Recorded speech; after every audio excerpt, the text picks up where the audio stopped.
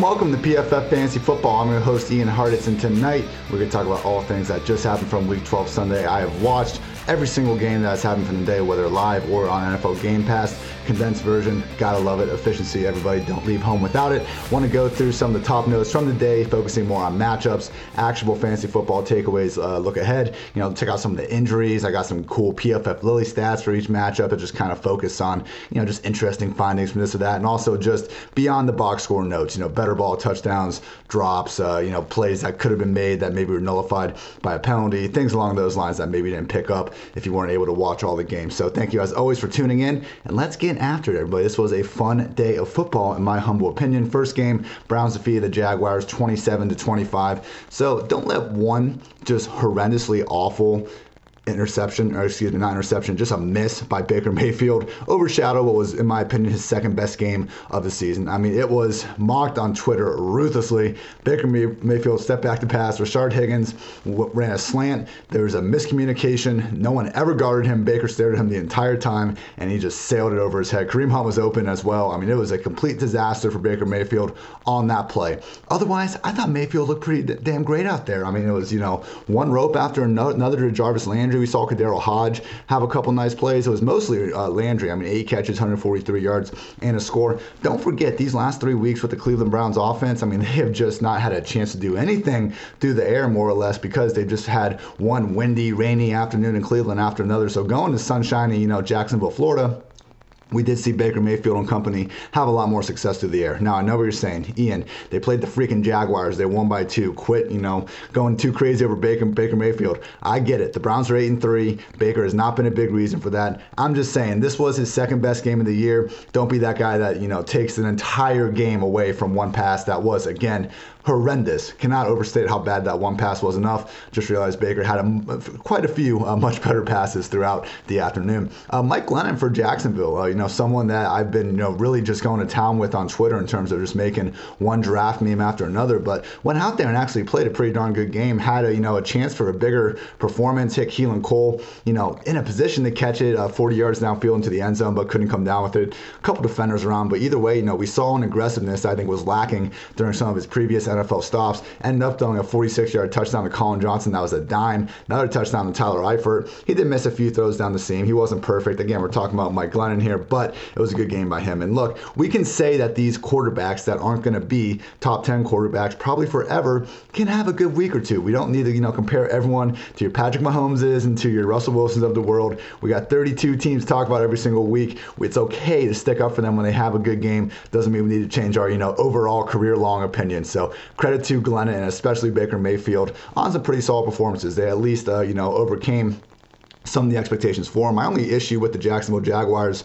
in this game was that Laviska Shenault wasn't more involved. Only had 4 targets, 1 rush attempt, was making dudes miss as usual, but I was hoping that, just another guy under center, no DJ Chark, no Chris Conley, maybe they can get, their exciting rookie a few more looks. Just wasn't meant to be. We'll keep an eye on that moving forward. James Robinson ended up being the star of the show per usual for the Jaguars. 97% snap rate, 22 carries for 128 yards, and a touchdown that almost tied it. I mean, he got some help from the O-lineman, but he was dragging dudes into the end zone from about 8 yards out or so, and then they weren't able to get the 2-point conversion. The Browns were able to pick up a first down when it mattered. So this really was a close game, but James RB1 son continues to dominate backfield usage. Things in Cleveland grew a little bit between Chubb and Hunt. We actually saw Hunt lead the way in snaps over the past few weeks, even with Chubb back in action. That changed in this one. Chubb 61% snaps, Kareem Hunt 42%. Chubb had 19 carries for 144 yards in a score. Hunt was efficient too. I mean, 62 carries in his own right. Chubb ended up being the one getting the receptions, mostly of the screen variety. Look, Kareem Hunt is still their 2-minute, primary pass down back, but they're not afraid to give Chubb a screen or two, just because why not? Get your freaking big, talented beast in the open field. That's exactly what Nick Chubb is. And look, it wasn't the greatest performance from Kareem Hunt. I get it. Might be a situation where we're a little bit overzealous calling them both consistent RB1s, and I just mean that in terms of top 12 in our weekly rankings. Kareem Hunt, it's going to be hard to rank 15 running backs ahead of him during any given week, so at worst, he's going to be an upside RB2 because we look at this Browns schedule from here on out, everybody. They're 8-3 right now. Wouldn't be shocked if they could even finish 12-4, if not, 13-3. I know it's crazy, I know, but, after this week, we got Tennessee, Baltimore, the Giants, the Jets, and they end with Pittsburgh. So depending on who could be resting starters, starters, who could have guys out because of COVID. I mean, Browns have a chance to end this season on a nice little run. Credit to them for, really having a nice post-hype bounce-back season compared to, what we were expecting from them in 2019. Some quick beyond-the-box score notes. Harrison Bryant dropped a touchdown. That could have helped Baker Mayfield's day, and then Nick Chubb scored on the next play. Higgins, had that better ball touchdown. Again, couldn't stress enough how bad Baker missed him. Keelan Cole had the potential drop 40-yard score, and Eifert had a better ball touchdown down the seam that Glennon just sailed. PFF Lilly matchup stat. For those that don't know, PFF Lilly is my adorable 25-pound wiener dog. I like to give one just kind of general takeaway stat of maybe something that piqued my interest watching the film and went back over and checked out the stats afterwards, and that is Baker Mayfield. Look, his best game of the year was against the Bengals in Week 7. He had 297 passing yards and 5 scores. Otherwise, this game was his best. 86.8 PFF passing grade. That was the second highest of the year. 258 yards for the second highest mark. 8.6 yards per attempt, his highest mark against a non-Bengals defense. I get it. We're talking about the Bengals and Jaguars. This has not been a good season for Baker Mayfield, but we can give the guy props for one nice positive performance amidst a lot of trash throughout the year. Is he going to be a fancy viable quarterback moving forward? Heck no. I mean, he had to barely get to 29 pass attempts in this one, and it took a Jaguars defense to bring, this high-end efficiency out of him. Just realized this performance, and again, in a sea of disappointing ones, was solid for Baker Mayfield in this passing game. Next matchup I want to talk about was the Bills defeating the Chargers 27-17. This was a game where both offenses were really able to move the ball throughout. We just didn't see, too much importance placed on taking care of the ball. Obviously, that's kind of, life with Josh Allen under center. We did get, both some of the good and bad of the Josh Allen experience. I mean, look, I'm just happy he was healthy out there because at one point, twisted uncomfortably down on the ground. I thought we might be losing our guy, Josh Allen, but came back in, even ran for a touchdown afterwards, spin the ball right in the defender's face. So he's fine, both mentally and physically. Good to go there. Had a goal line touchdown to Dawson Knox, who's been back in action. And so, he had an interception, lost a fumble. Again, Josh Allen experience was far from, one of his early season world-beating performances, but we saw the same kind of stuff that makes him tick, week to week. I mean, setting up the first touchdown was just a bomb to Stephon Diggs in double coverage. Was it a great idea? Probably not, but Josh Allen was willing to make that throw. They picked up a long defensive pass interference because of it. I think just the reason he didn't have a huge fantasy game was more or less because he only threw the ball 24 times. So when you see Stephon Diggs only having, 7 catches of 39 yards, credit Gabriel Davis, having 3 catches, 79 yards in the score. But, only Stephon Diggs had more than 5 targets on this Bills team. That was just a factor of them being able to run the ball against this pretty soft Chargers front 7 and the Bills being able to play with a lead for most of the game. So wouldn't worry too much about, guys like Cole Beasley not having as many targets as usual. As long as John Brown remains out, we're going to see, targets condensed around Diggs and Beasley, and to a lesser extent Gabriel Davis more than ever. Quickly, though, if you had Davis and Beasley, that didn't really, you weren't too disappointed because Beasley caught a swing pass that did not go forward. He then threw it into the end zone to an open Gabriel Davis for a touchdown. So you got that little perk from those two guys. On the other side of the ball, Justin Herbert, 52 pass attempts, 316 yards, 1 touchdown, 1 interception. Had a nice score to Keenan Allen from inside the 10-yard line. Just a laser right where it needed to be.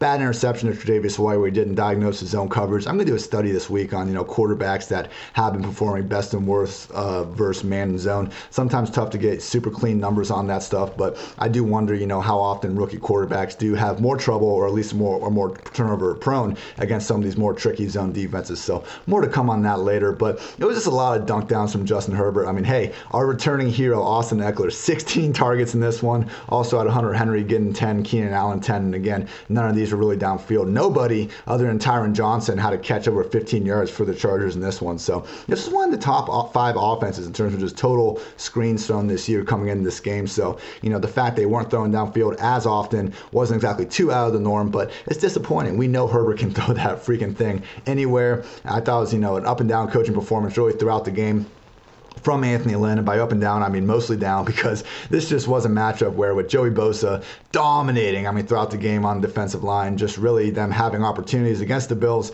we just didn't really see enough in terms of, trying to put your foot on the throat, go give Justin Herbert some more chances to win the game. So, hey, in fantasy land, this was Justin Herbert going for over 300 yards. Again, he's gone for over 300 yards and or scored 3 total touchdowns in every game this season. We'll live with it. He completed back-to-back Hail Marys towards towards the end of the game on like their last drive. It was like 4th and 14. Guy catches it. Penalty. 4th and 24. Another chuck down towards the end zone. Guy catches it. Unfortunately, they couldn't go get that cover for the betting faithful, and they got stopped inside the 10-yard line upon completing the second Hail Mary to get it around the goal line. So disappointing ending from the Chargers, but again, Justin Herbert's going to remain a top 5 or top 6 to top 8 fantasy QB moving forward based on what he's shown us all throughout this young season for him. Bills backfield, Zach Moss led the way with 60% snaps, 9 carries, 2 targets. Singletary wasn't too far behind at 40% though, and he actually had more carries with 11 and more targets as well with 3. Both guys were efficient.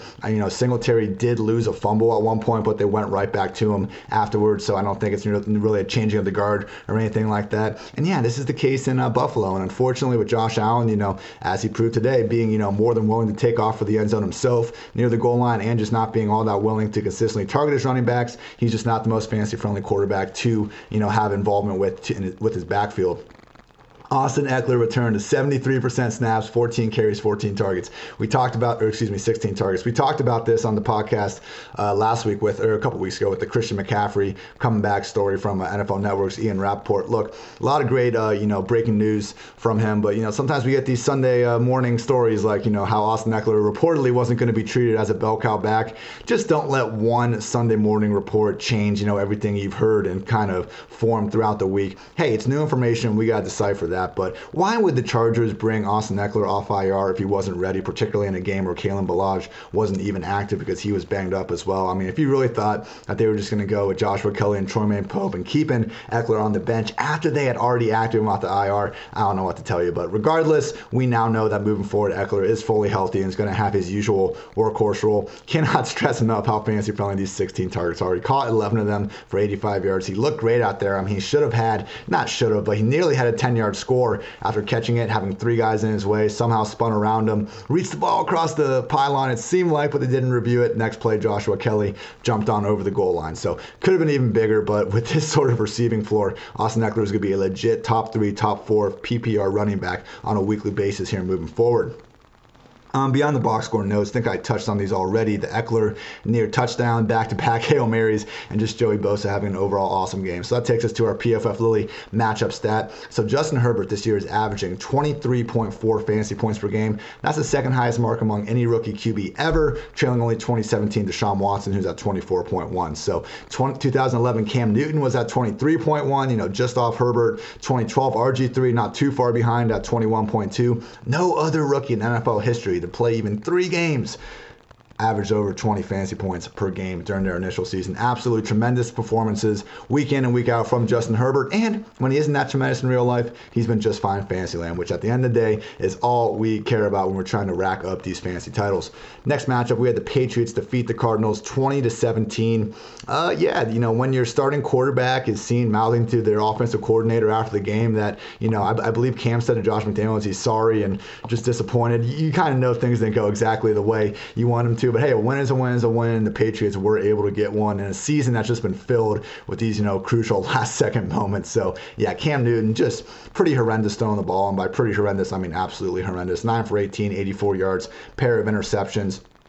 Look, he got him down there when it counted, but even then, 9 carries, 46 yards. When he picked up this big 3rd and 11 going out of bounds, they gave him an extra 15 yards of unnecessary roughness when he got hit while he was still in bounds. So, Cam's been one of those guys over the years where I feel like he's never gotten the same sort of respect with those sort of unnecessary roughness penalties on the sideline, compared to someone like Brady or just any quarterback that didn't, help revolutionize the position in terms of what they're able to do athletically and with their legs. So I'm not saying, it's a black or white thing or anything like that. It's just a matter of Cam being so big and strong that when he gets hit late, he's not bouncing, to the ground like some of these other fragile guys that are out there. So Cam, it's a situation where, hey, this was a bad call, but I think you look back at across his career and he probably does deserve, some positive aggression at some point with those types of calls. So no, this was not a good game through the air. And because of that, Jacoby Myers, 5 catches, 52 yards. But other than that, man, no one else had even over 35 yards. James White, someone that I was really, hoping hoping to have a big game. Ended up getting there with the 2 rushing touchdowns from inside the 10-yard line, but who am I kidding? That wasn't the reason I was, touting him as a solid DraftKings play over the past week. He only had 1 target in this one. So we've seen this in Patriots games. I was surprised they were able to play with a lead in this one, but when they do, it's going to be tough to expect anything out of this passing game. So just like Damien Harris, is a game script dependent running back, and we're only really looking for situations where they can play with the lead, and even then it's risky. That's kind of how we need to look at Cam Newton and everyone involved with this passing game as well. Kyler Murray, didn't get much going as a runner for the second straight week. 5 carries, 31 yards, no scores on the ground. Perfectly fine numbers for any normal quarterback, but as we've seen with Kyler Murray, the rushing, upside he's shown this year has been absolutely astronomical so far. So I haven't seen that with his past 2 weeks. I wouldn't worry too much just yet, but it is worth noting that so much of his rushing yardage comes on pure scramble. So teams start, finding out a way how to defend him a little bit differently. I'm not saying they have. I'm just saying, it would make sense that, a quarterback scrambling rushing yards to be a little bit more volatile than, say, someone like Lamar Jackson, who, while they do get a lot of it scrambling, they are going to continue to get most of their rushing yardage on design runs. Look, Kyler is fine. He's still going to have one of the highest rushing floors in the league regardless. I'm just saying that could be the difference between him literally setting records for the most, rushing yards and touchdowns at the quarterback position versus him just being, top 2, top 3 in the 2020 season. But yeah, only 170 yards, 34 pass attempts. Could have had a bigger day. I mean, Christian Kirk dropped an 8-yard touchdown. Keyshawn Johnson was down just short in his only reception. DeAndre Hopkins dealing with Stephon Gilmore only had 5 catches for 55 yards. So was a performance that, we could have seen, I think, if they ran it over again a couple times. Kyler, has a better day. Kenyon Drake had 2 goal line touchdowns. Again, we've seen those go to Kyler Murray all year long. Just wasn't quite his day from a fantasy land perspective. Looking at these backfields, yeah, Kenyon Drake starting to get more and more back into that old role he had a previous injury. And to Drake's credit, he only averaged 3.5 yards per carry in this one, but I just thought in terms of how he was looking with the ball, breaking tackles, it's almost like he's gotten a little bit better post-ankle injury. He's at least been running better the last few weeks. I mean, it doesn't make much sense, but neither has Kenyon Drake's overall 2020. 22 carries to only 6 for Chase Edmonds. Edmonds, he still had 6 carries and 5 targets, but he's a distant flex play, people. I'm still getting a bunch of start-sit questions with Chase Edmonds in it every Sunday morning pretty much. Kenyon Drake is the RB1 in Arizona. It's going to be, a lower end RB2 in Fantasyland. Chase Edmonds, he's a low ceiling, I think RB4 at best, as long as Drake remains sidelined. Don't cut him. He remains, arguably the highest upside, RB in fantasy, I'd say, other than Latavius Murray. But, as long as Kenyon Drake is active, it's hard to go back to the well with Chase Edmonds with any level of confidence. With the Patriots, so Sony Michel was active in this one, only played 2% of the offensive snaps and did not receive a touch. So Damien Harris, 65% snaps, 14 carries, no targets. James White, 37%, and mentioned those 2 rushing touchdowns, had 5 carries and 1 target. So James White, we certainly can't expect him to be getting these goal line scores in future weeks. It's going to be Cam or Damien more times than not, but at least we have a 2 RB backfield in New England. For years it's been 3, 4, who knows, maybe there's even a game of 5 or something. So it's still going to be a lower ceiling than in another offense just because Cam Newton's so prone to getting these rushing touchdowns on his own, and we're not seeing, the same sort of target floor for James White as we did in past years, with Tom Brady under center. But we continue to see these James White splits with and without Rex Burkhead at a minimum, even if this game, again, it didn't, the thesis behind the play, as some might like to say, would be that we were hoping for the targets, and I know that didn't come to fruition, but just realizing that there are now only 2 running backs to kind of split this usage up instead of 3 or 4, we can get more lucky with touches or fancy friendly touches going our way just because there's fewer backs overall to mess things up. Other notes from this matchup. So, yeah, wild sequence before the half. So, Cardinals have the ball at the 8-yard line with about, 20 seconds left.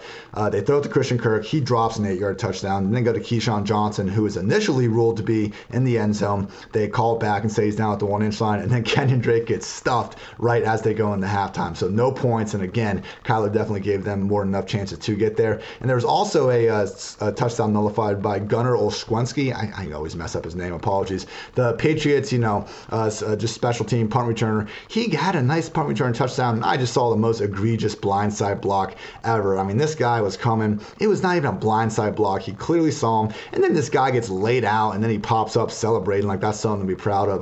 Look, as someone that has been blindside blocked, many times in my life, like when you get blindside blocked, you start having your head on a swivel. That's our freaking expression for it, because once you get hit like that, you don't run around as aggressively. When you don't have the fear of a blindside block, block. If anything, as we were kind of seeing out there, the defenders can run with like a more of a full head of steam and try to cause bigger collisions because they have no fear of an offensive lineman coming out and get them. So I understand why the league outlawed them, because they certainly lead the kind of the biggest highlight-worthy blocks in the game. But I just think that when you look at it, it's really not encouraging as much of offensive firepower as I think they probably would hope the rule does, because I think more than anything, the blindside block rule, it just kind of prevents defenders from having to think twice about running just as fast as possible towards a spot, because you no longer have to worry about the peripheral vision and guys coming out of nowhere. So that's just my little rant on it. I've never enjoyed that rule. It is what it is.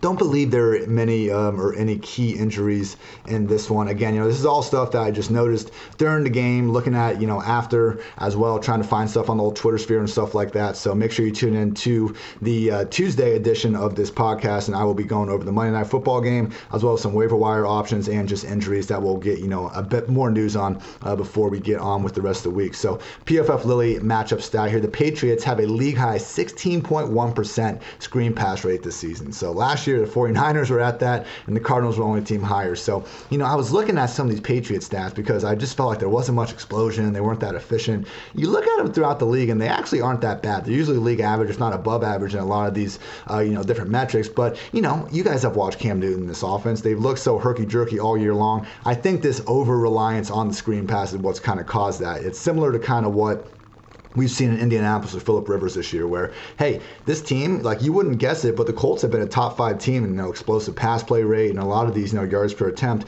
passing efficiency metrics this year. It's not sexy. It's not Patrick Mahomes, rolling out and throwing the ball 40 yards downfield between two defenders. It's usually, a veteran quarterback and a smart coaching staff just kind of creating things to be had there. So, hey, situation where I understand this Patriots passing game looked awful in this one, but I think because of, the guys that got working on this game, and ultimately the guy under center who will have better weeks moving forward, not an offense that we can completely ignore, particularly in the passing game in week 13 and on. Next matchup, we got the Dolphins defeating the Jets 20-3. We'll try to speed this one a little bit. Ryan Fitzpatrick was back in action, won his second revenge game against the Jets this season, ended up going for 257 yards and a pair of scores. Turnover-free football, was super well and just lofted up to Devontae Parker and Mike Gesicki. Got a nice touchdown to Gesicki where he mossed some poor Jets defender. Parker went for 8 catches, 119 yards on a team-high 14 targets. And yeah, that was pretty much it. Again, this was the Jets, so just like Baker Mayfield, we don't need to crown him after that performance. Same thing with Ryan Fitzpatrick. I get it, but hey, this was a big step up from what Tua has been offering. And they're talking about this thumb injury maybe keeping him out longer. I'm sure they would be playing Tua if he was healthy enough to do it. But just realize, Brian Flores was talking about when he pulled Tua out in that Broncos game, it being performance-based and not because of injury. Apparently that wasn't the case, but he said you need to really hold him accountable. If they're really holding him accountable, Ryan Fitzpatrick has been the better quarterback in Miami the entire season. Doesn't make sense to try to ride Ryan Fitzpatrick and hopefully, best case, you are competitive for one, maybe 2 rounds in the playoffs. No, of course not. I think you find out what Tua is. You have the Houston Texans draft pick, and then from there, you can decide if you want to use that draft pick on a high-end quarterback next year and beyond when you're actually going to be in your competing years. But, this is the world we live in, and we will, continue to monitor it and see if we'll get the Fitz or Tua show moving forward. But yeah, as long as Fitz is here, we can honestly rely on Parker and Gesicki far, far more than when Tua will get back under center. Sam Darnold, 2 interceptions, 197 yards on 27 pass attempts. Kind of typical Sam Darnold game where saw a couple nice passes to Perryman and Mims that kind of make you wonder what he could be like in a post-game system. But overall, just far too many mistakes between the very few, highs mixed in between. So, going in this game, Adam Gase said, look out, you'll see what this offense really looks like with our top 3 wide receivers now. Not quite so much. So credit to Sam Darnold, though. 12.8 yard average target depth. That was the highest single game mark of his career. So, Jamison Crowder, I'm sure he wasn't happy about it. Only 5 targets, 3 catches, 31 yards. At this point, Crowder is probably droppable, I think. I mean, look, we've now had several games with each of Perryman, Mims, and Crowder active. Went from Flacco to Darnold. I thought that we would get back to seeing the Jamison Crowder underneath wasted slot target role, but no, that's not. He's apparently willing to throw deep to Perryman and Mims. That's better for this offense, even if it didn't show up in this game. And I do think that, while Perryman and Mims, look, they're going to be erratic as well moving forward. I do think, Crowder is no longer the centerpiece of this just god-awful Jets offense. Looking at these backfields, Frank Gore, 57% snaps, 18 carries, 3 targets. I like to think that, Gase just has all these kind of like rush attempt metrics, like, oh, Frank Gore, games that Frank Gore has over 15 rushes, his team is like, 110 and 11 or something like that. And he just, kind of walks up to the team post game and is like, look, guys, I tried to give him the touches. Like, I don't even know what to tell you. We got there. This was, 1 in 11 times, won't happen again. But that's my end discussion on this. Ty Johnson, Josh Adams not involved. Just stay away from this backfield. The most empty touches you can imagine for a fantasy back in the league. Miami situation was very crowded. DeAndre Washington, 47% snaps. Matt Breida, 34%. Patrick Laird, 15%. Myles Gaskin was seemingly close to getting back this week, so expect him to be back next week and have his usual 3-down role moving forward. He's going to be a top 24 back the rest of the season. Denzel Mims apparently suffered a lower body injury. I did not see it, but that is one to keep an eye on. If he is going to be out, that would make Brashad Perryman, more of an upside wide receiver 3. Credit to Perryman. He had a couple nice catches this game. One of a few examples out there. Nelson Aguilar is another one where truly, these guys are not the same player you might remember from a couple years ago. It's okay for NFL players, particularly young ones, to get better over time. We got to give them credit when they do so. PFF The Limb matchup stat is involving Devontae Parker. So in Parker's career, he's played with quite a few quarterbacks, all under, and quite a few under Adam Gase as well. So I removed his rookie year because he had a bunch of games his rookie year just with 0 targets, and those would have kind of thrown off these splits. But so Devontae Parker's fantasy points per game per quarterback, with Ryan Fitzpatrick, 15.1 fantasy points per game. With Josh Rosen, 12.5, 10.7 with Tua, 10.7 with Jay Cutler, and then 8.1 or fewer with Ryan Tannehill, Matt Moore, and Brock Osweiler. Targets, same thing, 8.4 with Ryan Fitzpatrick. Cutler actually got him 7.8 and 6.3 from Tua. So by far the most fed and the most efficient version of Devontae Parker has been with Ryan Fitzpatrick under center throughout his entire career. And while Tua, he's not getting him up there, at least he's third in the targets right now. But again, we saw Fitzpatrick go for 39 pass attempts in this game. They won by 17. Tua couldn't clear 30 in any of his starts. So it's a different offense when they go from Fitzpatrick to Tua, and because of that, Parker is not the same high caliber fantasy asset that we've seen him be with Fitzpatrick under center more games than not. The Giants defeated the Bengals 19-17, and I would say the worst game of the day from start to finish. And, for some reason, I had this one on my big screen on 1 p.m., and it was a terrible tone to set the day, and I'm still mad just thinking about it. But Daniel Jones, he was playing well. I mean, he had some nice downfield throws to Evan Ingram, potential 74-yard score to Darius Slayton. It was maybe a hair too long, but you know what? He hit him in his hands. I mean, Slayton was behind the defense. It was a catchable pass. Slayton could not come down with it. So if he gets that 74-yard touchdown on a bomb, we're obviously having a different conversation here. So he tried to stay in. He suffered a hamstring injury, unfortunately. Tried to tough it out the next play, couldn't move. Tried to come back in the next drive, still couldn't do it. So, credit to Daniel Jones for trying to tough it out, but he will be going through this hamstring injury. So we'll see, what he comes back to. But either way, I mean, if he's going to try to play through the pain, the big thing for Daniel Jones all season long has been his rushing upside. Obviously, that's going to be, pretty much shot with this hamstring injury. So he's someone that, hey, we've talked about PFF. Maybe if not the single best quarterback in the NFC East throughout this year has been Daniel Jones. Not a high bar, I understand it, but you take away his running ability, and that's going to be a major thorn in the side for his fantasy football manager. So he is in this situation where I do not think he's someone you need to really hold on to moving forward, because I am that concerned about what he will be as a fantasy asset without his legs.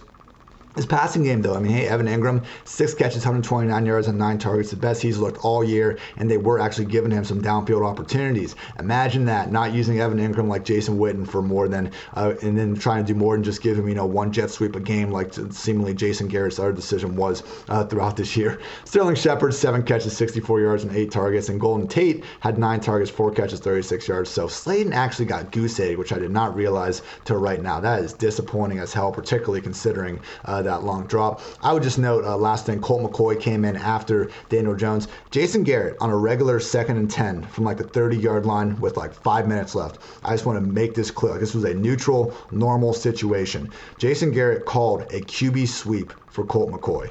Unironically. I couldn't believe it. Anyway, moving on to the Cincinnati side of the ball. The season is in full swing and the action is still unfolding, so head over to DraftKings Sportsbook, America's top-rated sportsbook app. With so many storylines in both professional and collegiate sports, this is the time to check out all that DraftKings Sportsbook has to offer.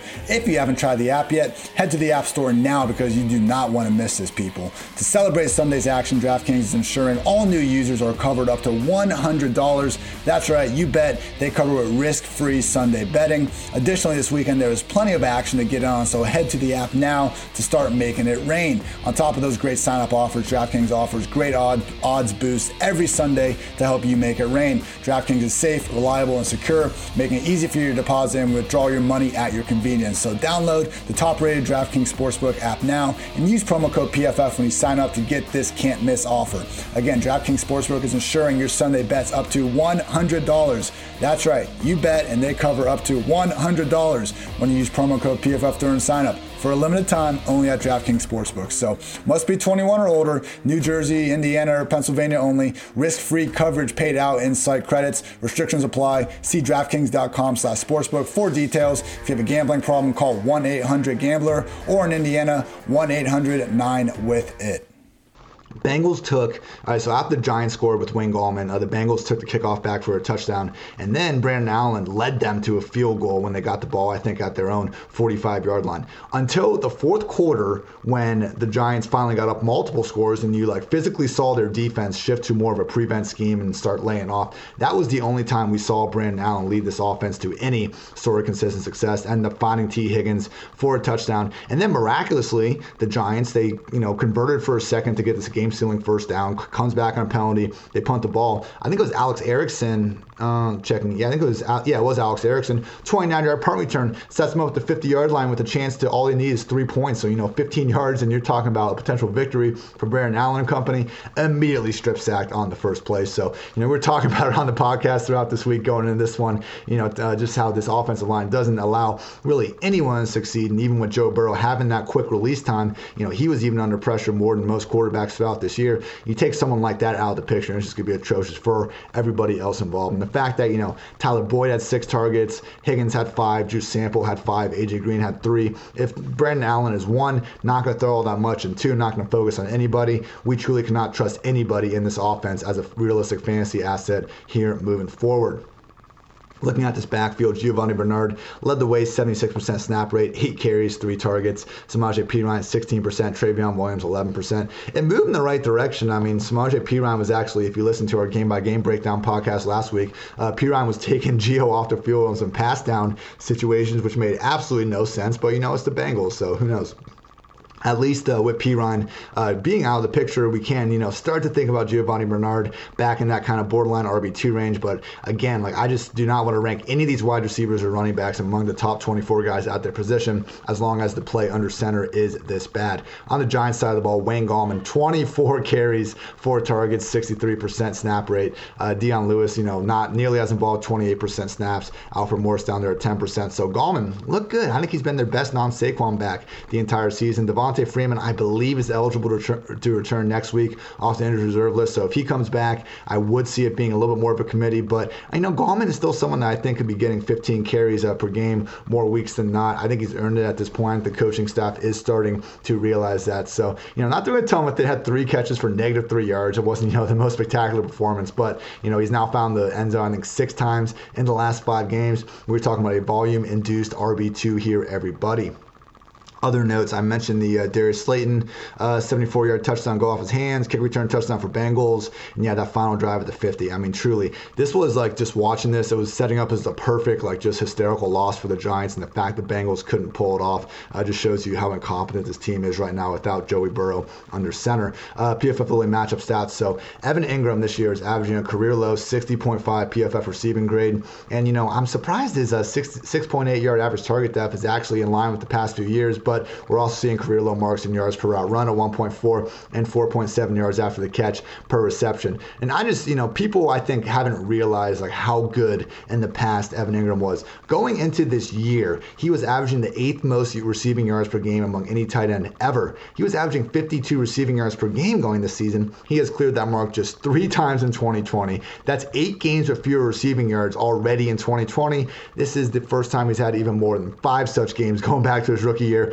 when he had 8. So we are now going to get the worst version of Evan Ingram yet in the year 2020, even though he's had his health. Incredibly disappointing. And look, it's not all on him, but some of it has to probably go on him as well. Again, mention that average target depth, but anytime you got the clapper calling the plays, I will give you the benefit of the doubt more times than not.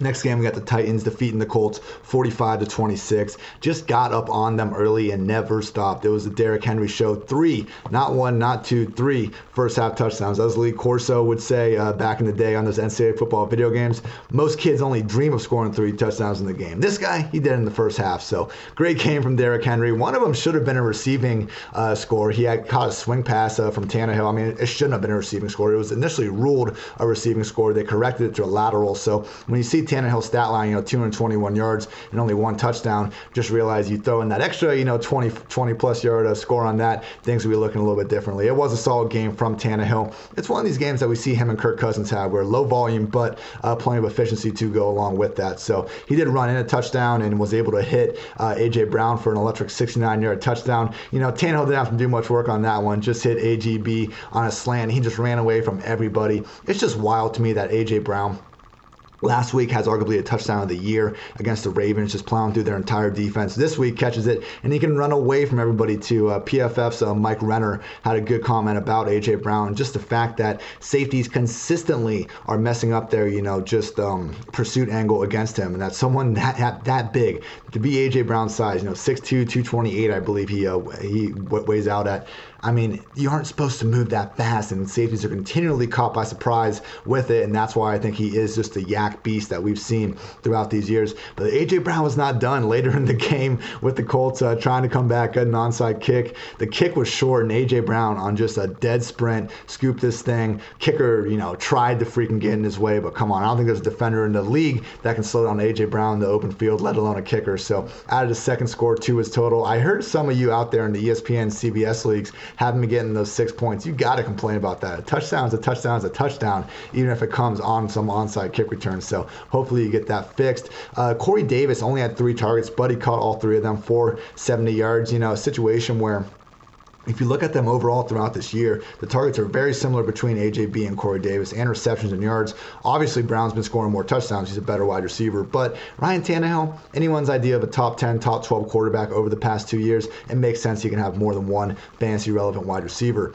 With the Colts, Phillip Rivers, 295 yards, 2 touchdowns, 1 interception. He was solid. I mean, he threw an interception. He had a sack in there. It wasn't a picture perfect performance from him, but no fumbles. I mean, they put up 26 points and were kind of keeping pace, at least for a little bit in this game in the first half. But once we saw them really have to go in the pass-first mode, it just seemed like they weren't able to kind of get enough respect out of this Titans defense to kind of pick up the big plays that they would need in that situation. So hey, things look pretty when they're able to get the ball out to their running backs in the flat, find some easy completions to tight ends, and we saw some of that. I mean, Trey Burton had 42 yards and a touchdown. Naeem Hines had some big plays as well. But other than T.Y. Hilton, 50-yard catch down the field, which was nice. He had another nice touchdown on a well-run kind of stop and go from inside the 20.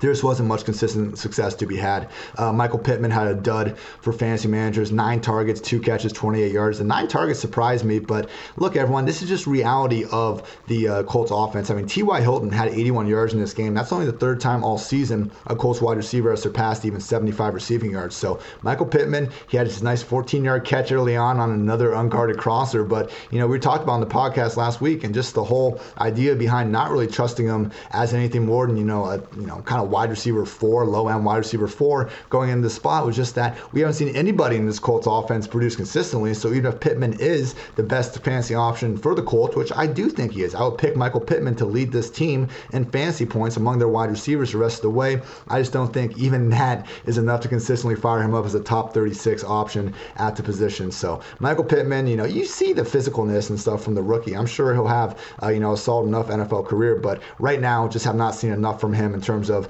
really doing anything other than run with the ball after getting open on some crossers to think that he warrants consistent fantasy appeal just in matchups that aren't going to really force the Colts to put their foot on the gas. And again, even in one where he really had best case game script, we just didn't see the sort of high end efficiency that we would want to take a chance on someone in this sort of run first offense. With these backfields, Derrick Henry 65% snaps, 27 carries, had 3 targets as well. Good to see him getting more involved in the run game. Always trust the big dog as the weather gets cold. I mean, he was just a beast every single time in this one. Only had a long run of 31 yards. So look, look, I never like to take away players' big plays. They earned those big plays. A lesser player wouldn't have made them. It's not fair to penalize their stats for that. But, Derrick Henry usually is one of those guys where maybe you hold him in check until he busts a big one. Not really in this one. It was just one consistent gash after another, and that's why you saw the Titans just, really controlling this game and build that 35-14 halftime lead. With the Colts, only saw 2 RBs involved with Jonathan Taylor on the COVID list. Nyheim Hines, 66% snaps, 10 carries, 10 targets. Jordan Wilkins, 6 carries, 4 targets. So I think the carries would have been a little more evenly distributed if this wasn't such, negative game script. Again, the Titans were up 21 points by halftime after all. But Hines, second straight week he's gotten the start, and, Wilkins hasn't exactly impressed more so than Hines throughout the season as a pure rusher. So even if Hines kind of fits that scat back mold, he's perfectly capable of running up the middle, and they've proven willing to do that with him really all season long. So looked electric in space at some points. 8 catches, 66 yards. I know throughout the offseason, people didn't want to call him, new Austin Eckler and all that because it was too easy of a comparison. It's unfair to a talent like Austin Eckler, but that doesn't mean Nyheim Hines isn't a solid enough ball player himself. And we've seen those touchdown celebrations he's had throughout the year and those flips and all that. Truly an athletic freak when it comes down to, certain things he is able to do out there on the football field. PFF Lilly matchup stat. So, I want to give a quick shout out to Ryan Tannehill again because nobody this year has a higher rate of catchable passes thrown at least 20 yards downfield than the Titans at 62.5%. So they've only thrown 24 of these, and that's the third lowest mark in the league. But just realize when Ryan Tannehill, when you see that ball leave your television screen, there's a better chance than just about any quarterback that will end up in the general vicinity of his wide receiver.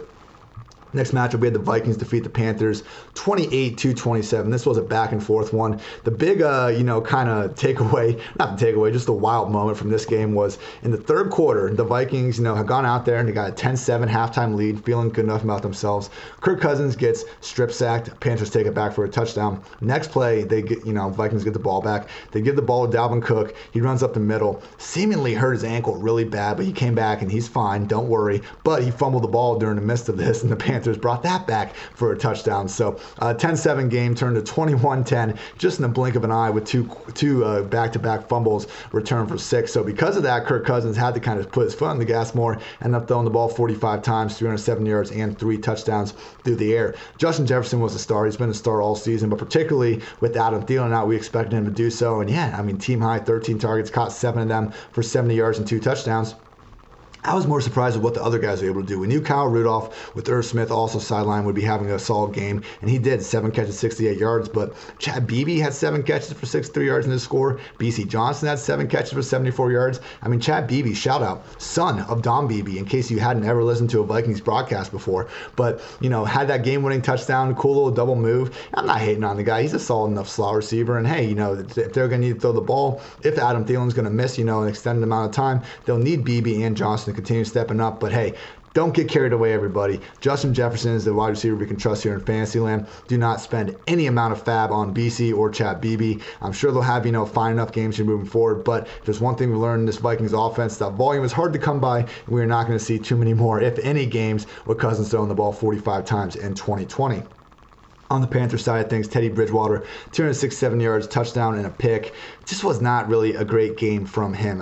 We saw some good throws. He had one of the best throws of the year, I thought, on the last drive of the game, 35 yards down the middle to Curtis Samuel with, pressure coming in his face. Also hit Robbie Anderson for the touchdown was a joke. It was like a fire blitz, and they just ended up getting defensive end matched up on Robbie. So the touchdown was like a crosser that he just ran to the end zone. But there was a deeper ball over his shoulder after a nice double move that I think showed off a little bit more of Teddy's arm strength. So had, a really nifty first down run. Again, he had flashes of excellence, but just was kind of too few far and in between. I hope he's okay, because at the end of this game, he got them in a position to attempt a really long field goal, but he got hurt right before, and his left arm was just dangling from the socket, and he couldn't even really hold it up as he walked the sideline. So Panthers have a Week 13 bye. We'll see what's what, but certainly not a good thing from there.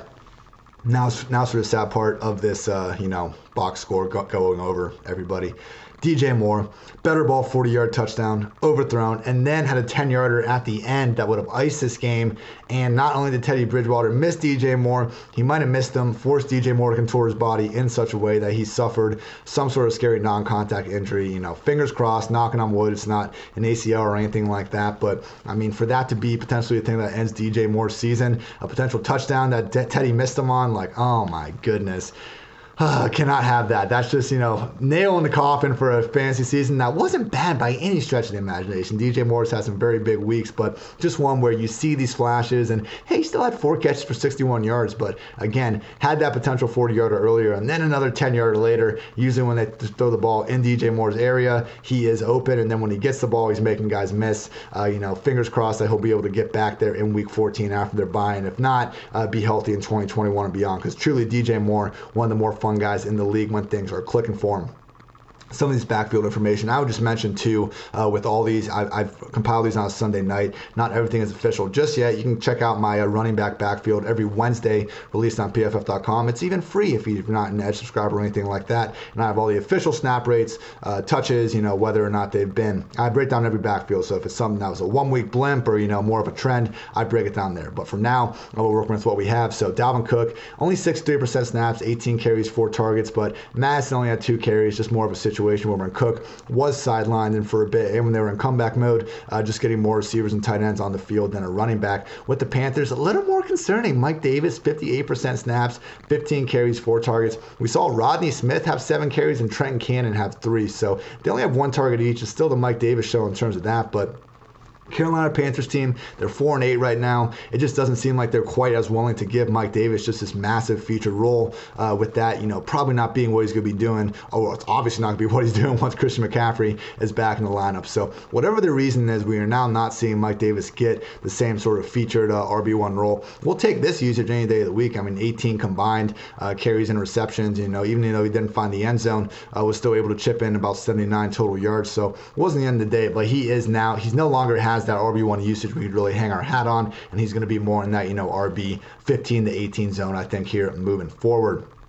Other notes here, I mentioned those missed opportunities. DJ Moore also had the injury to DJ and Teddy. Again, hopefully they have time to get right after that Week 13 bye. PFF Lilly matchup stat. Only 2 players this year have more than 50 total forced missed tackles. Dalvin Cook at 55, Mike Davis at 54. So disappointing that, they aren't giving him the RB1 role anymore because, again, Mike Davis truly been one of the more fun running backs to watch this year. Do running backs matter? Do they not matter? I don't know. But Mike Davis is someone that I do enjoy watching matter on my television screen. Next matchup we got here, Falcons massacred the Raiders 43-6. Oh man, everybody, this one hurts because, we've been talking up Derek Carr on this podcast all season long, and I would just say that, just because Derek Carr was awful in Week 12 does not take away the nice things and the good things that he did in Weeks 1 through 11 for the better part of the season. But look, there's no way to kind of justify this performance. 1 interception, not 1, not 2, but 3 lost fumbles. I mean, look, there were chances downfield. Henry Ruggs, Darren Waller, even Hunter Renfrow had some, passes thrown at least 20 yards downfield that I think they, if you run that play 10 times, they probably catch them, at least 5 of them. But man, this was rough. The Raiders had scored at least 30 points in 3 straight games going in. I mean, everyone, on Twitter I saw just amidst this blowout was like, oh, the Raiders, anytime anyone starts talking about them, they turn in this performance. And I get it, but truly, it wasn't like a 1-week blimp that we were getting behind Derek Carr and company. It had been a prolonged change since Week 5, getting Henry Ruggs back in the lineup. And again, we continue to see that downfield mentality. If anything, I think this was probably, a road trip after a very emotional divisional game against the Chiefs that just went south. So nothing was really working out for them. They had, scoring chances at different points, but ultimately couldn't push the ball across the goal line when it mattered. So again, awful performance all around. I would just say, just like we're not letting one, bad pass from Baker Mayfield's day, ruin his performance. We shouldn't let one bad performance from Derek Carr ruin his season. Remember, Aaron Rodgers against the Buccaneers, like we've seen pretty much everybody other than Patrick Mahomes look human at least at one point. That was Derek Carr in a big way in this matchup. Matt Ryan didn't look very good either, though, people. I mean, 4.7 yards per attempt. We're not writing home about that game either. Like Derek Carr, though, it doesn't tell the whole story. Ultimately, Matt Ryan, 185 yards, 1 interception. He had another touchdown that was dropped by Olamide Zaccheaus. And I think, looking at this situation, if Julio Jones is going to be out, we just kind of need to expect this a little bit, lower ceiling from Matt Ryan in this passing game as a whole. This was now the 5th game that Julio was either completely out or played fewer than 50% of the offensive snaps in. And Matt Ryan has now only totaled 3 total passing touchdowns in those games. So, hey, Calvin Ridley, he can keep doing his thing. 6 catches, 50 yards, and a score on 9 targets in this one. And Hayden Hurst as well, even though he's playing through the pain, had 8 targets, 4 catches, 48 yards. That's it, though. Christian Blake, Zacchaeus, I just don't think we can quite trust these guys. And even Russell Gage, we haven't seen his role really change all that much with or without Julio, with or without Ridley. We just seen the overall offensive firepower die down, which has impacted Russell Gage in a negative manner. Looking at these backfields with the Falcons, Brian Hill, 47% snaps, 13 carries, 0 targets. Ito Smith, 38%, 12 carries, 4 targets. Far more split than we were hoping for. And by the way, I mean those of us that fired up Brian Hill at 4K on DraftKings. Stupid, Ian, stupid. We'll watch the film and we will get better. As always on that one. Look, neither running back was bad. Brian Hill has looked like their best running back really throughout the season. Just wasn't a great game for him, and they ended up finding the end zone, more through the air than they were on the ground. So Ito did get one late, but that was just kind of in the 4th quarter when they were done with Brian Hill anyway. By that point, if Gurley remains out, definitely going to need to treat these guys more as RB3s instead of RB2. That Brian Hill was in this matchup, though. Josh Jacobs, 57% snaps, 7 carries, 3 targets, and Devontae Booker, 38% snaps, 5 carries, 4 targets. This was very disappointing because last week, and I haven't checked the pass blocking snaps yet, but last week Jacobs was out there for 10 pass blocking snaps and Booker was only out there for 1. So I thought with Jalen Richard sidelined, we see Josh Jacobs get, an 80% roll potentially if things went south. Not really. And I think, this is a little bit flooded because the Raiders were just, at one point they pulled Derek Carr in the 4th quarter for Nathan Peterman and the backups, and that was when Devontae Booker was in the game. But either way, we did not see Jacobs, dominate touches to the extent that we were hoping for. This was a floor game, and he's still going to be an RB1 moving forward. But again, this pass down work is the only thing keeping someone as talented as Jacobs away from that true top 5 range at the position. Injuries. So Calvin Ridley suffered an ankle injury at one point, appeared to tweak it, but returned the very next play, so it looks like he is good to go. Thank God. Love watching Calvin Ridley. And that takes us right into our PFF Lily matchup stat. So this was Ridley's 14th career game with at least 8 targets. This was his 2nd worst fantasy performance in those games. Yeah, he scored freaking 17 fantasy points today. His worst fantasy performance ever with at least 8 targets, 14 fantasy points. He's averaging 23.2 in these instances. Absolute madness, everybody. Literally, Calvin Ridley with 8+ targets, does not miss. One of the best wide receivers in fantasy. The proclamations, the offseason proclamations that 2020 Calvin Ridley would be 2019 Chris Godwin. Maybe not 100% accurate, but pretty darn close. Calvin Ridley has been a wide receiver 1. Anytime he's been active this year, continue to treat him as such moving forward. 4 more matchups, everybody. We got the Saints and Broncos next. Saints beat down the Broncos 31-3. This was a game that I was pretty excited to watch just because we were getting, Kendall Hinton, the wide receiver off the practice squad, coming up, played college QB at Wake Forest for the Broncos, but it ended up being kind of like what you would actually probably realistically think an offense would look like with Kendall Hinton. Look, I had to start sit question this morning about Hinton and just the kind of Broncos offense, and they asked my expectations, and I said nothing for Hinton, just like the rest of the Broncos offense. How could you expect anybody to do anything with a guy that has, never really played a snap of highly competitive football as a quarterback ever? The Broncos wanted to sign like their offensive quality control coach to be a quarterback over Kendall Hinton. So, hey, did I expect him to go 1 for 9 for 13 yards with 2 picks and another 2 drop picks? No, that's, was a little bit lower on the range of projected outcomes than I probably would have guessed. But man, this was brutal. And the fact they had hardly any time to prepare for it just made things that much worse. So Royce Freeman, 50 rushing yards, Melvin Gordon, 31. Just a disaster. Throw this game out for all Broncos evaluation and just realize that unfortunately Philip Lindsay had a knee injury. So, we'll see a quarterback in there next week that can hopefully at least move the offense. And if Lindsay stays sidelined, we can get behind Melvin Gordon a little bit. He's had a featured role whenever Lindsay has been out this season. But just realize if by some grace of God, Kendall Hinton ends up back under center, we are not touching anybody in this offense, including him. But assuming we get a real life quarterback back next week, that's when we can go back to well with Noah Fant, Jerry Jeudy. With the Saints, Taysom Hill, 9 of 16 for 78 yards, no touchdowns, 1 pick. That's an average of 4.9 yards per carry, ladies and mostly gentlemen. So just really brutal from this passing game the entire way. They didn't even really try, and that's what's made the Saints offense frustrating. Hey, win is a win is a win, but the fact that it wasn't really a game. It was a blowout. Taysom Hill wasn't even in there for the better part of the 4th quarter. So they're clearly able to play, winning football with him under center, but it was just like, a Tim Tebow late 2000s Florida Gators, game plan here where, he's ending up with 10 carries, 44 yards. Latavius Murray had 19 carries, 124 yards and 2 touchdowns. And Alvin Kamara is the one kind of losing out with all this with only 11 carries for 54 yards. Alvin Kamara did catch a pass this week, albeit for, minus 2 yards. So the fact that nobody other than Michael Thomas had more than a single catch in this game just shows you what this passing game's looking like. So Michael Thomas did have one nice 24-yard catch on a dart from Taysom, but just, 3 sacks from him. It's a situation where he goes back to pass. If his first read isn't open, he's pretty much taken off to run,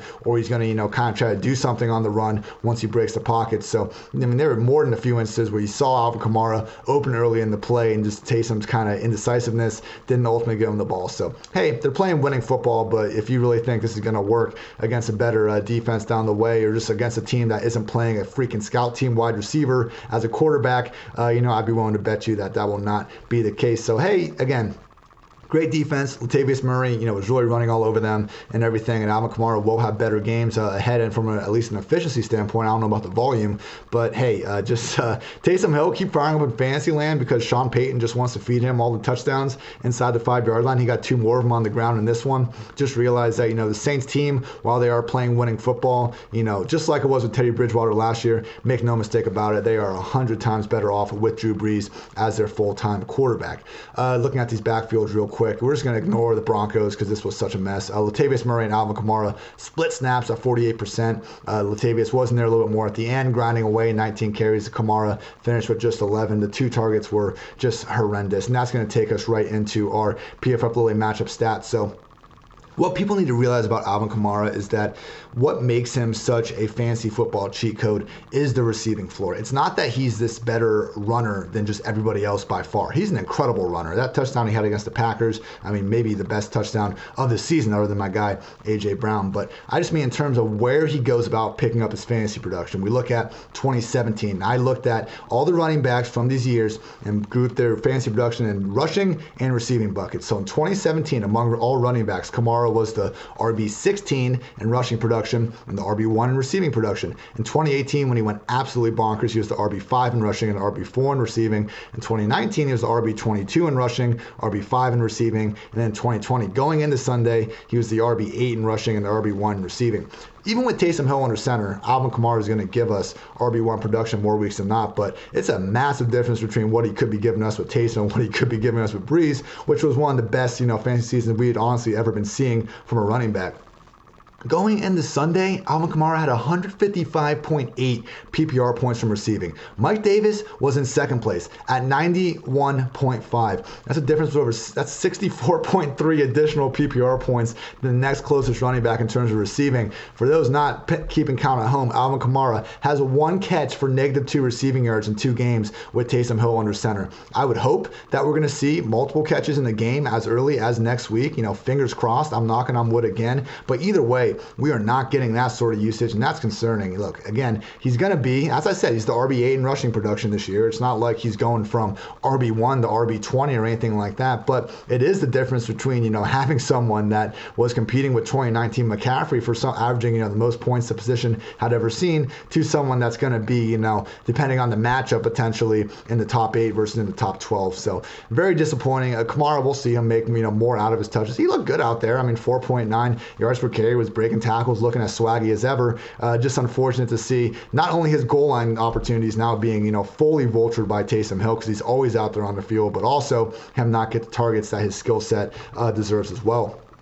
49ers beat the Rams 23-20. So this was a game where, we saw the 49ers almost just get up and run away with it based on their defense alone because Jared Goff, 2 interceptions, 2 sacks, lost a fumble. Pretty just horrific game from Goff in general. And we saw them, just not have to pick it up as much through the air because they really couldn't. Robert Woods had his 80 receiving yards on 12 targets, but other than that, nobody else was able to even clear 50. Cooper Kupp was largely ghosting outside of a 33-yard catch. Tyler Higbee was trying to play through the pain, didn't really go that well. And because of that, Gerald Everett really wasn't utilized to the best of his abilities either. So the run game has been, a source of pride for them throughout this year. They've wanted to be kind of run-first offense really up until recent weeks. Cam Akers had a 61-yard run, which was great. Nobody else cleared 20 yards. So the Akers play was awesome, and they kept feeding him the ball afterwards, and he found his way to the end zone. But that was the only touchdown from this offense throughout the game, because they actually got a pick six from Nick Mullins on another time. And yeah, it was just a disaster throughout the way. Did they get a pick six? Oh, crap. Sorry, everybody. I'm letting it down a little bit. How'd they get there a touchdown? Might have just been field goals. It is what it is. 23-20 49ers, just not quite the performance we were hoping for from the Rams. Okay, they did get a pick six. That's right. Yeah. Okay, so Nick Mullins and this 49ers offense, we had Deebo Samuel back in action in a big way. Caught 11 passes for 133 yards on 13 targets, only a long of 33. And going in this game, there was some concern like, hey, would Jalen Ramsey shadow Deebo? Would he have enough targets, with Jordan Reed there and all this? Look, when Deebo Samuel is healthy, we have seen Kyle Shanahan really for the last 2 years prioritize him, as long as George Kittle isn't there, as the number one piece in this passing game. And that was even, true to an extent when Emmanuel Sanders was still in the picture as well. But the things he can do on pop passes and screens, this guy is electric with the football in his hands, and you're gonna love some of the PFF Lily stats I have for him in just a minute. But yeah, Nick Mullins, 252 yards, had an interception, took 2 sacks.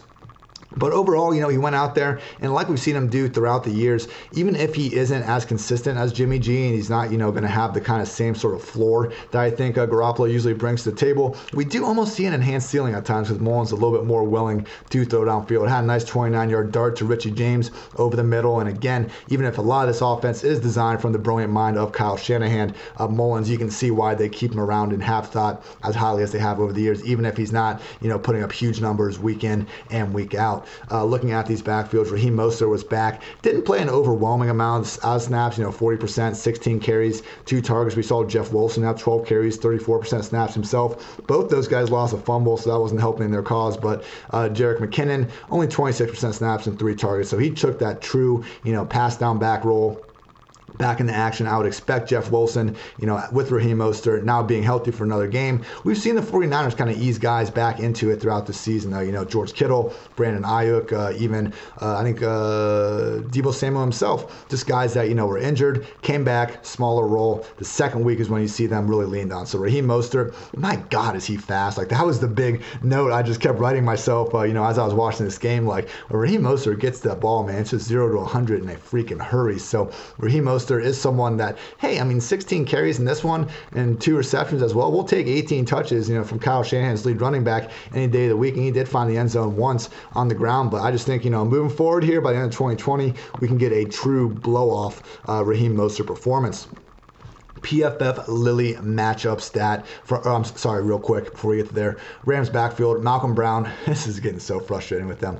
41% snaps, 3 carries, 2 targets. Darrell Henderson was at 33%, Cam Akers 26%. Henderson and Akers are pretty much splitting the early down work at this point. Brown's the one playing more snaps and getting the pass down work. And if they ever get to a situation where they're, stuck inside the 5-yard line, there's a timeout, it's probably going to be Malcolm Brown that gets the goal line attempt. Again, there's not one guy like most backfields. There's not one assigned goal line guy, and we saw Cam Akers get that opportunity in this one, but this is anyone's idea of a 3-headed backfield. It's not going anywhere, and despite Cam Akers playing well in recent weeks, we're going to need to see his true shift and usage before we can fire him up as anything more than an RB3 here in future weeks.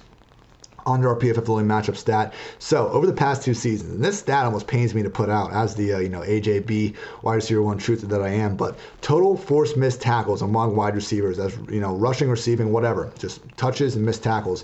Deebo Samuel, number 1 at 35 forced missed tackles over the past 2 years. AJ Brown's number 2 at 31. Nobody else has more than 28. What's the wildest about this? So Deebo Samuel and AJ Brown are the number 1 and 2 raw leaders in forced missed tackles. They're also number 1 and 2 in forced missed tackles per rush. This gap's even wider because Deebo 0.34 forced missed tackles per rush. AJ Brown's at 0.33. Nobody else among 88 wide receivers with at least 50 touches has reached even 0.22. So not just AJ Brown that's been doing some freaky things out of that 2019 wide receiver class. Great to have Deebo Samuel back healthy because he truly is one of the league's more special talents with the ball in his hands.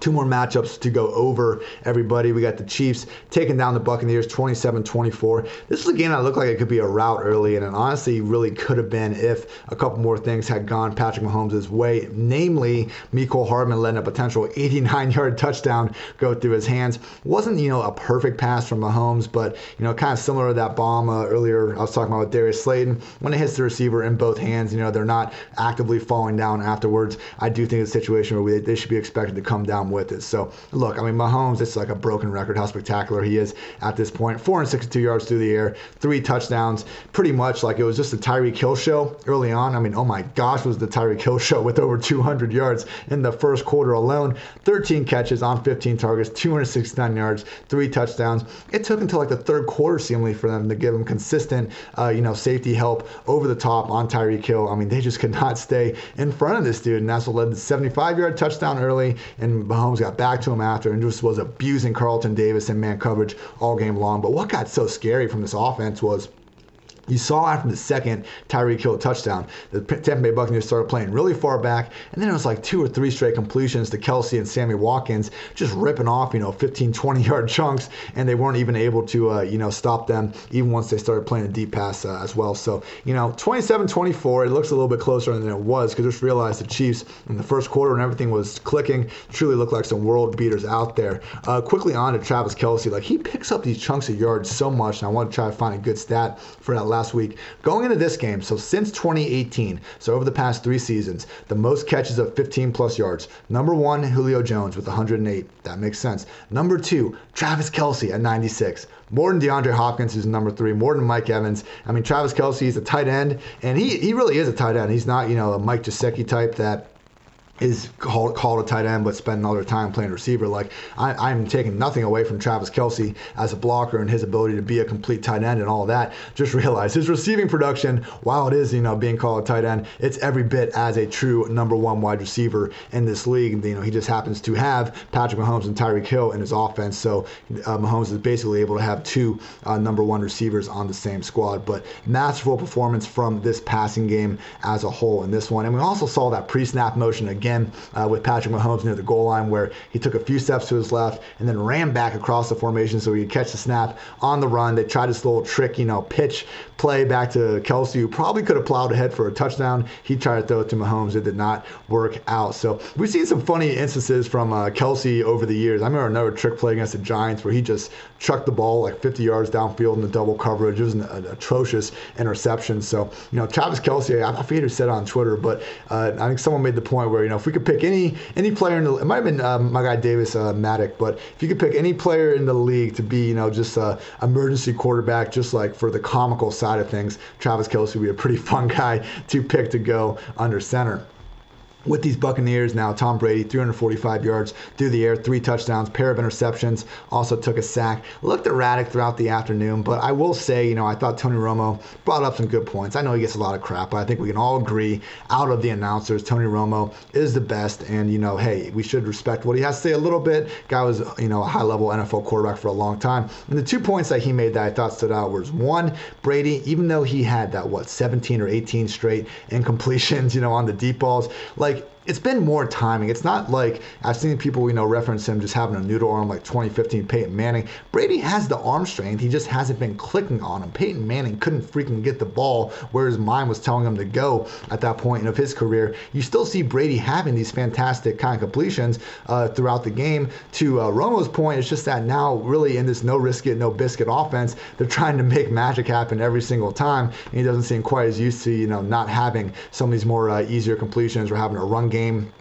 higher, screen game to kind of go off of. So clearly they're still, trying to figure things out. And I understand we've been saying they're trying to figure things out really for the past 13 weeks. But, just realize even though they haven't hit their sky-high ceiling, it's not like we haven't seen plenty of success out of this offense. And that was even true in this game. Beautiful deep diving catch by Chris Godwin for 44 yards. He ended up with 97 yards on the day with 8 catches. Gronk went over 100 yards, 106. Mike Evans had 2 touchdowns, 50 yards. Really, Antonio Brown was the only guy disappointed with 2 catches for 11 yards. So he was actually leading the team in overall targets since he came into town. That's obviously changed a little bit after this one. I still think that all three of these wide receivers can be treated in that wide receiver 2 range more weeks than not, but I probably was being a little bit too optimistic about AB's ability to seamlessly come into this offense. The targets were there, but clearly they're looking at the efficiency with it, and AB hasn't been getting the same sort of separation that we kind of remembered from the past. So I'm sure he's going to improve a little bit after the bye and stuff. But I will say, going into the Week 14 matchup following their Week 13 bye,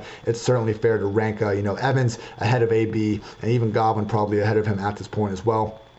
Just realized post-bye, as we said on the podcast last week, this is a situation where I think the Buccaneers are going to bounce back in a major way. I keep an eye on those Super Bowl odds because even if they don't look like it right now, they get the Vikings, the Falcons, the Lions, and the Falcons going to the playoffs. Really good chance for them to start hot and go through an NFC that, I just, look, the Saints? I mean, the Seahawks? I mean, okay, I'm not saying there aren't better teams than the Buccaneers, but there isn't exactly a clear juggernaut like the Chiefs. And because of that, hey, if they can make it through that NFC schedule, if you're able to get a good Super Bowl odds at plus 700 plus or something like that, now all of a sudden we're looking at a one-game situation where you can hedge if you feel like being a Gardner for a day. Quickly on these backfields, so with the Chiefs, Clyde Edwards-Helaire, 60% snaps, 11 carries. Le'Veon Bell, 32%, 5 carries. Le'Veon ended up, getting a little bit more of the work early, and he was a little more effective with it. But look, it's still Clyde Edwards-Helaire backfield. We just saw all the touchdowns go to Tyreek Hill in this one, and only 27 points from the Chiefs. Usually rare to see. Don't have to go back very far. In fact, just last week, the last time Clyde had a multi-score game, even if he's not living up to those expectations that a lot of us set for him, as a first-round back joining this fantasy-friendly offense, still a guy that's going to be a top 15, top 16 range, moving forward with the Buccaneers. So Ronald Jones was clearly the best back. He had an awesome 37-yard touchdown catch where he tiptoed on the sideline and hurled a guy, and also converted 9 carries for 66 yards. And yet, Leonard Fournette, 55% snaps. Rojo down there at 36%. And Fournette had 3 targets, 2. Rojo's only 2 targets. We've all seen Rojo try to catch the ball. I'm not going to say he's a noticeably better receiver than Fournette, but we've seen Fournette try to catch the ball too. And even though he caught all 3 of his targets this one, I believe he dropped 2 in the same game last week. So if you don't have a legit, LaShawn McCoy or Keyshawn Vaughn or someone you feel like really good about in the passing game, why not just go at Rojo full time at this point? He's clearly your best running back with the ball in his hand. And if you don't have anyone that's that much better that you feel good about being out there, pretty much Leonard Fournette, I guess, then why not just feed Rojo? So we'll see. Maybe coming out of the bye, we'll get true Rojo RB1 season moving forward. Unfortunately, he's still going to be, more of a boom or bust RB2 with this sort of usage. Injuries, I would just note that Mike Evans was limping around a little bit with an ankle, but that's been the case all year. Credit to him for playing through the pain. Our PFF Daily matchup stat, Patrick Mahomes is now officially playing the best football of his career, at least if you work for PFF like I do, and that's how we clarify this with our PFF passing grade, 93.1 through 12 weeks. That is the highest mark of his career. Better in 2019, better in 2019 through 12 weeks. Russell Wilson throws Monday night, so I'm sure he'll beat this, but only Patrick Mahomes and Russell Wilson have at least 30 big-time throws. So just, one great performance after another from Mahomes all season long, and, the fact that he's just seemingly allergic to having these, below-average games makes him that much more impressive. Final matchup to go over, everybody. Packers defeated the Bears. I got a 41-25. I got up to do this podcast with about 8 minutes remaining in the fourth quarter because I wanted to try to be done before 1 a.m. I was really hoping I would check back on this and the Bears would have covered that 9-point spread, I bet. But unfortunately, I will just have to live with that one tonight. Aaron Rodgers was absolutely sensational. 211 yards, 4 touchdowns through the air. I mean, I was joking on Twitter, like, why not just keep 9 guys in the block and just tell Devontae Adams to go get open, because I'm sure that Aaron Rodgers and him could figure it out and put it on him at some point. It just seems so easy for them at different times. They capped off the first drive of the game with a touchdown. They had a bomb towards the end that I saw that just he wasn't quite able to come up with. But if Devontae Adams had caught that bomb, we're talking about a true breakout game. So 6 catches, 61 yards, and a touchdown. That's obviously a great game, but we just become spoiled. All the Devontae Adams fantasy football managers out there. So Robert Tonyan caught a touchdown, nice 39 yards. It was like a corner post concept where they kind of faked the bootleg and he went right back the other way. Rodgers hit him in stride. That was pretty. And then Equanimeous St. Brown Had some nice action too out there. So the only injury that happened was Alan Lazard. Looked like he got not knocked out, but at least got his bell rung a little bit, and might be in the concussion protocol. Something to keep in mind. He did score and he had 6 targets, and someone that I was expecting to potentially provide upside wide receiver 3 value the rest of the way, just because he has been this passing game's number 2 option. This season when he's been healthy enough to be out there. Not sure if that will be a given moving forward, unfortunately. With the Bears, Mitch Trubisky did not play that bad, at least to start. Too many mistakes, I get it. He lost a fumble, 2 picks, 3 sacks. That's all unacceptable. I just mean, to start this game, it sucked for him because the Packers go right down score. Mitch drives them inside the 10-yard line. He hits Cole Kmet, who almost fumbled it, but if he would have held on to it, he either would have scored or been down at the 1-yard line. He drops it, and then he throws on to Allen Robinson, and Mitch put this ball exactly where it needed to be. A-Rob went up. He makes his catch 9 times out of 10. Unfortunately, this was the 10th time where he didn't come down with it, so that didn't go his way. And then, they're not able to get going on their next drive, but then Mitch fumbles and has it go back for a score, and you watch the replay, and not 1 but 2 Packers guys were just scraping his face mask and helmet with their arms. So, again, Mitch had some okay enough moments, too many mistakes, but we did at least see him, pump up Allen Robinson's numbers, because 8 catches, 74 yards, and 2 scores on 13 targets. That's what we're looking for, everybody. And if you checked out the PFF, live show that we do every Sunday morning, Allen Robinson was my start of the week, because it's just a good reminder. We got to start our studs, and Allen Robinson is anyone's idea of a stud. Would we want a better quarterback under center? Of course, but we've been wanting a better quarterback under center ever since Allen Robinson was back, catching passes from Christian Hackenberg and Matt McGloin at Penn State. Always been a problem, always been something that Allen Robinson has overcome. Continue to fire him up as, if you don't want to put him in your top 12, fine, but if you want to put him in your top 15, well, those are fighting words, my brother. Otherwise, David Montgomery, 11 carries, 103 yards, including a 57-yard run up the middle. Good to see him get a hole and make the most out of it. I sent out a tweet last week that was showing him as a top 5 person in the league in terms of just total force missed tackles. Unfortunately, he usually hasn't had these big chunk plays in his arsenal. It was good to see him get one of those. And he got a late game touchdown, 5 catches, 40 yards through the air as well. So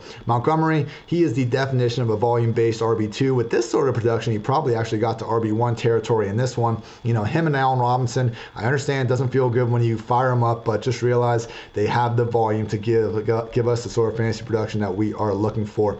With the snap rates, David Montgomery, 84% dominating the usage. Aaron Jones, 59%. Jamal Williams, 41%. Disappointingly split as always. We did see them actually split carries. Aaron Jones had 17, Jamal had 17, and a score actually. Just realized that Jamal's, were almost all coming towards the end of the game. No A.J. Dillon active still, so all the mop-up duty was going to Jamal Williams. Disappointing for Aaron Jones. He hasn't been finding the end zone for a while now, and this, like some people might say, was bound to happen because of his, quote-unquote unsustainable touchdown rate. Just realized Aaron Jones, still the lead running back of one of the league's single best offenses in the Green Bay Packers. Better days will be ahead to come. That's going to do it, everybody. Thank you, as always, for listening to PFF Fantasy Football Podcast, bringing you updated news shows every Monday, Tuesday, Wednesday, Thursday. Really excited for what we have on the docket this week. We'll be breaking down Monday Night Football on Tuesday. Wednesday, going to do some game-by-game breakdowns with my guy, Andrew Erickson. Thursday, having special guest Evan Silva on the podcast to go through some 10 questions I have for him. Friday, we'll be breaking down Thursday Night Football and going with some injuries into the weekend. So thank you, as always. Check me out on Twitter at iHartitz, IHARTITZ. Don't forget the Z. Things get weird if you do forget it. And that will be it for me. So thank you, as always. Take care, everybody. Until next time, I'm Ian Hartitz. Take it easy.